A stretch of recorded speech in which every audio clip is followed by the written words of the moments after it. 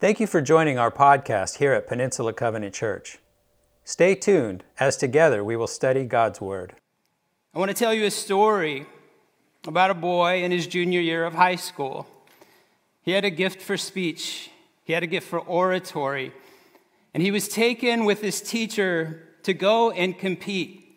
There was a competition, a speech competition, close to 3 hours away, and they rode by bus up to Dublin, Georgia, to compete in the contest. He spoke that day as a 15-year-old, and he said in his speech, "Black America still wears chains. The finest Negro is at the mercy of the meanest white man." That was Martin Luther King Jr. He was declared the winner of the contest.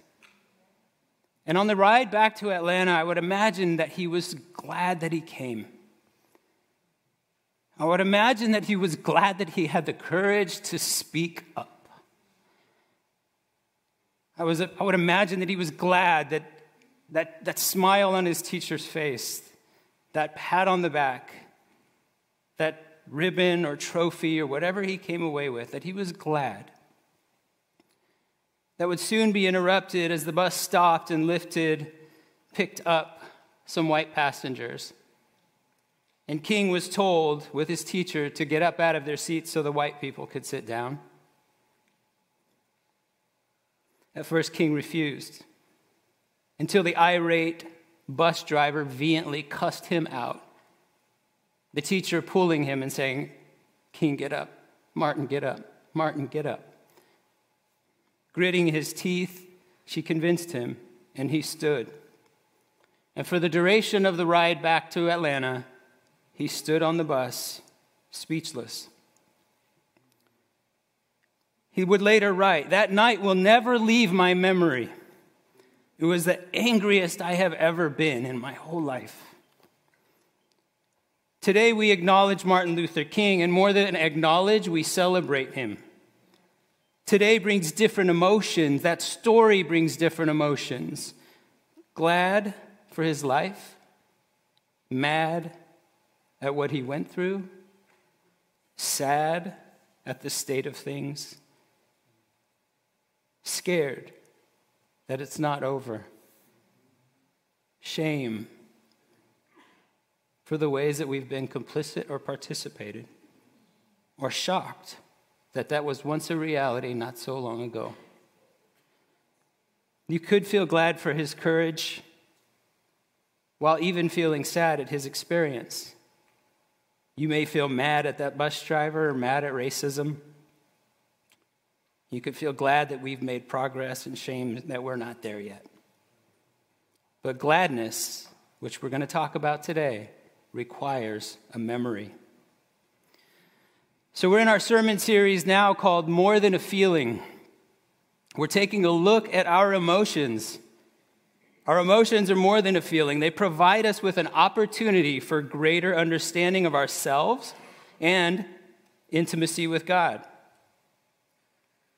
Dag Hammarskjöld says this. He says, "The longest journey of any person is the journey inward." Our title, More Than a Feeling, suggests there is more to our emotions, and we could benefit from taking a closer look. So where are you today? What emotions are you feeling? I feel like there's a ton in the room. I feel like there's reasons to be glad for the people that are present. I feel like there's reasons to be sad for the people we lost this week. I feel like there's reasons for a lot of feels based on Brian's announcement. Glad for 27 years, sad for the change. Maybe wondering, God, what are you going to do? If you have your journals with you, there's a feelings wheel in there. Maybe you picked one up today. Maybe you don't need a feelings wheel to choose a word of how you're feeling, what your emotion is. And by what I've just said, you're probably feeling a few. There's more than one, I'm sure. But today we're talking about glad. But understanding glad takes a new nuance. Oftentimes, glad can get thrown in with happy. It could get thrown in with joy. But I want to tell you, there's a lot more going on with glad. A lot more than what's on the surface, because gladness requires a memory. Would you pray with me, and then we'll jump in? Father, I thank you. I thank you, Lord, for the stability you have provided through amazing leadership in this church. I thank you for a trust in you for the way forward. I thank you, Lord, for June, who we lost this week.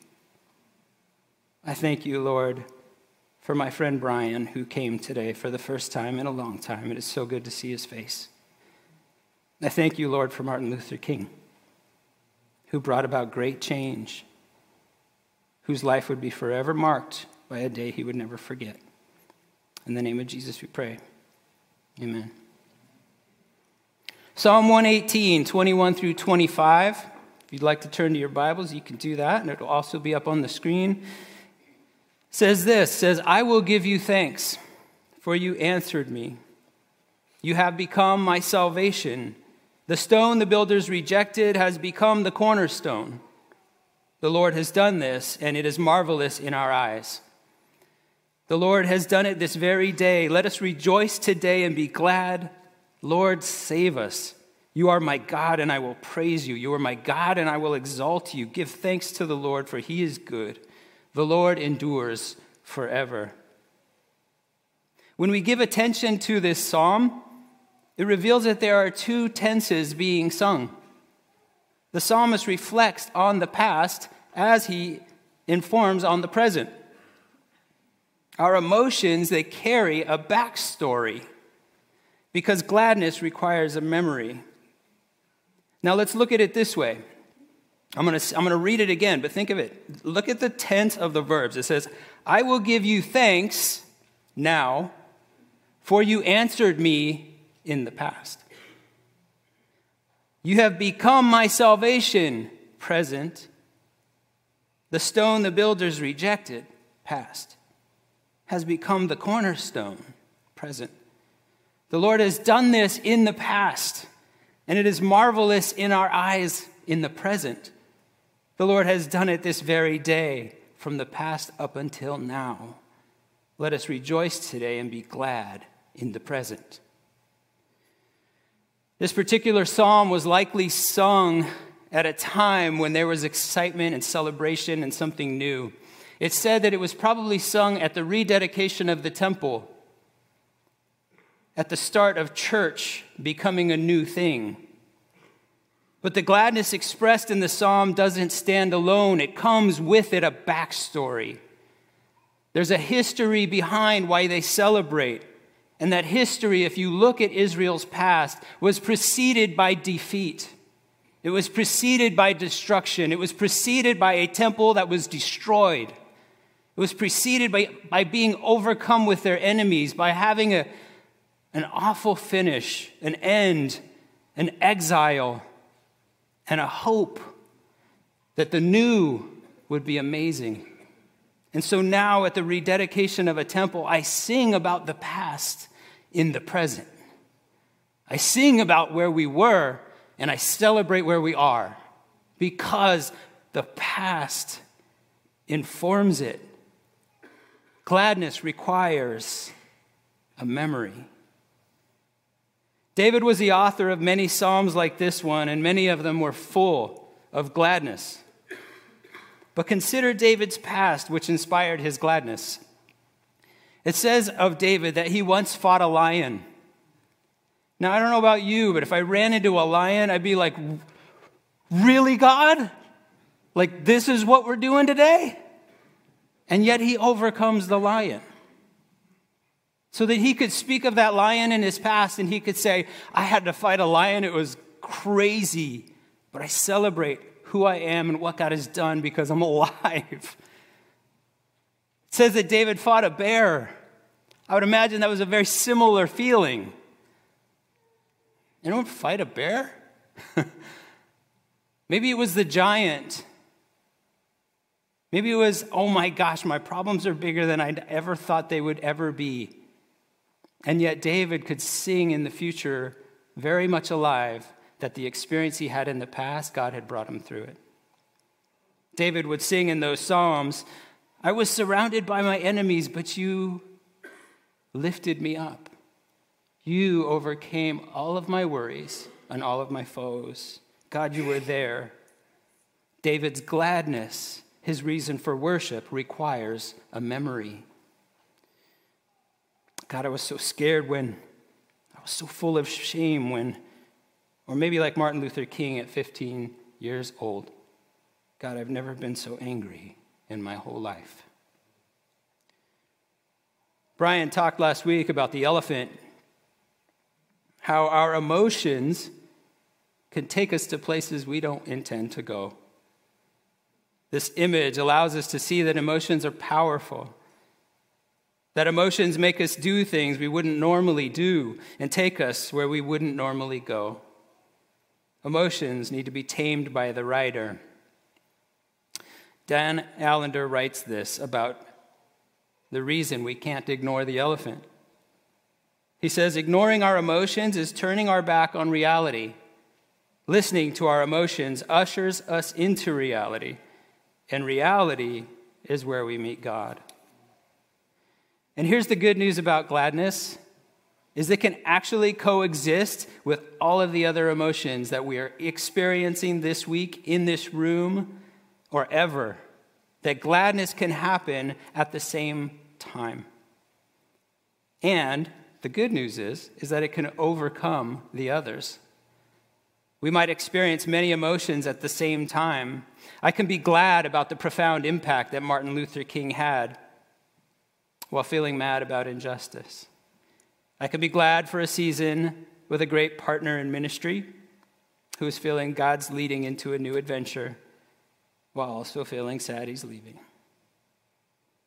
In my own life, I can feel glad at what God has done in my past, glad that I am alive, and a little curious to see what God is going to do next. Our gladness requires a memory.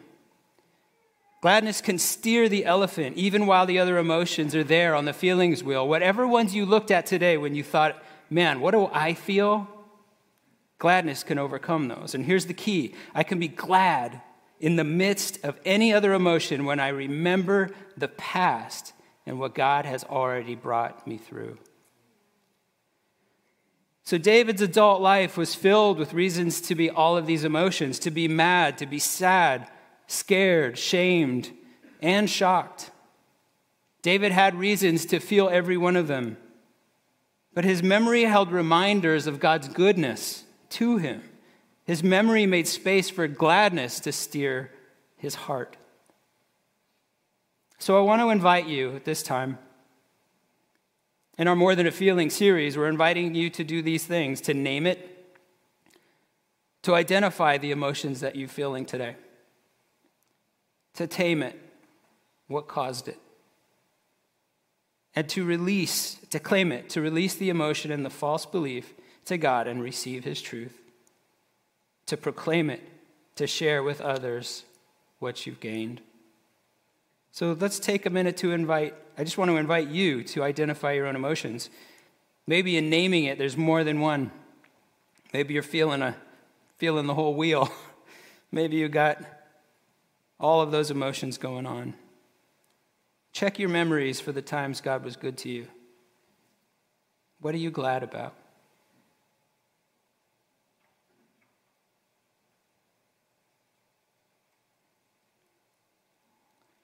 I'd like to invite the worship team up.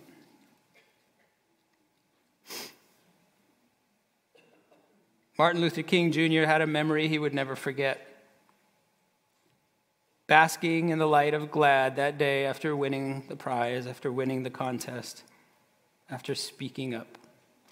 So abruptly taken from him to be replaced with mad at the bus driver who stole his dignity. Mad at a system of injustice. Sad that so many of his brothers and sisters would feel the same thing. A sense of shame at his cowardice to resist the bus driver in one chaotic moment. But as Martin grew up, Jesus would get a hold of his life to say, I see your memory. I see the moments you felt powerless. I see your shame. I see the parts you're not proud of. I see you with all of your regrets, and I'm here to redeem all of them.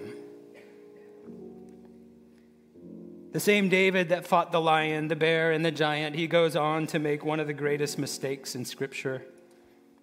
He misuses his power and his position to take another man's wife, and when he finds out she's pregnant, he has her husband Uriah killed to cover up his sin. I wonder how David could ever get out of his mind what he'd done. Perhaps he would say, that memory will never leave me. Like blood on my hands that I can't wash off, it's my shame. It's my sad. Fast forward to the very first chapter of the New Testament in Matthew 1, and it tells of Jesus' genealogy, his forefathers. Jesus the Messiah, a descendant of David. And not only that, the genealogy intentionally specifies that Jesus was a descendant of Bathsheba, the wife he stole from the man he killed. That Jesus would descend from the son they bore together, that out of David's regret, my God would bring redemption to the story, to his greatest mistake. He turns David's greatest regret into the means by which the world will see Jesus.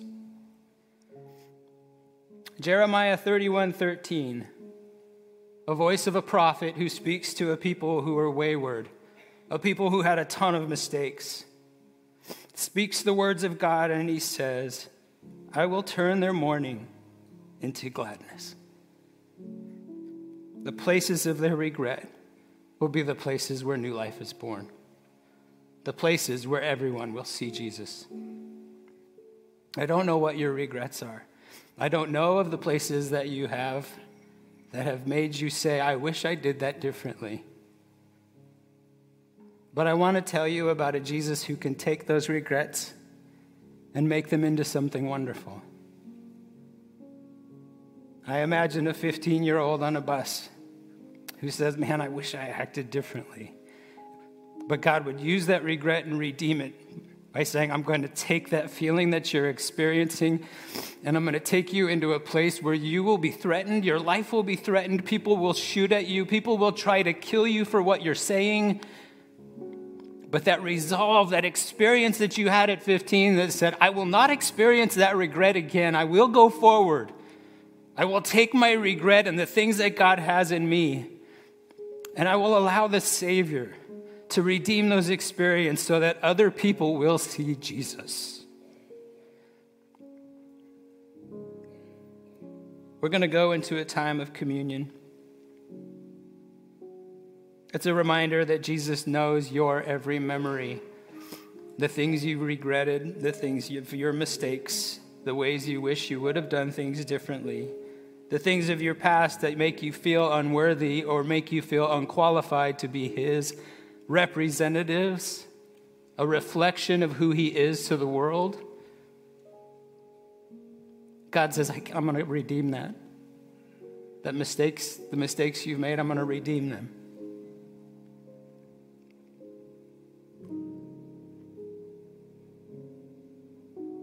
Through you, Jesus would reveal himself to the world.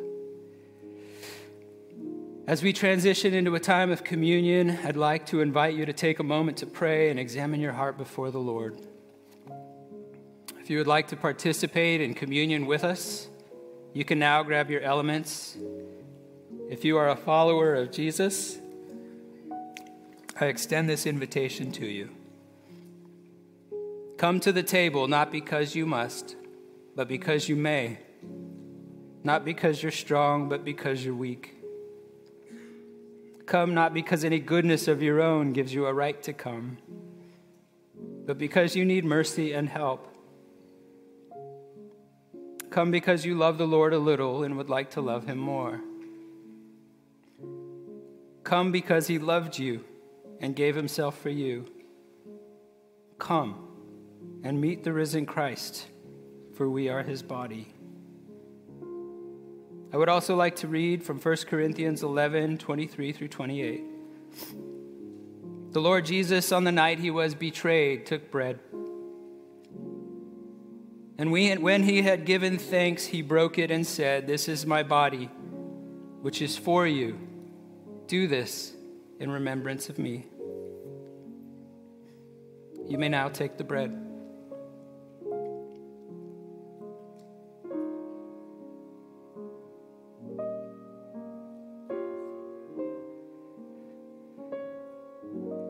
In the same way, after supper, he took the cup, saying, "This cup is the new covenant in my blood. Do this whenever you drink it in remembrance of me. For whenever you eat this bread and drink this cup, you proclaim the Lord's death until he comes." You may now take the cup. Thank you for tuning in to our message podcast here at Peninsula Covenant Church.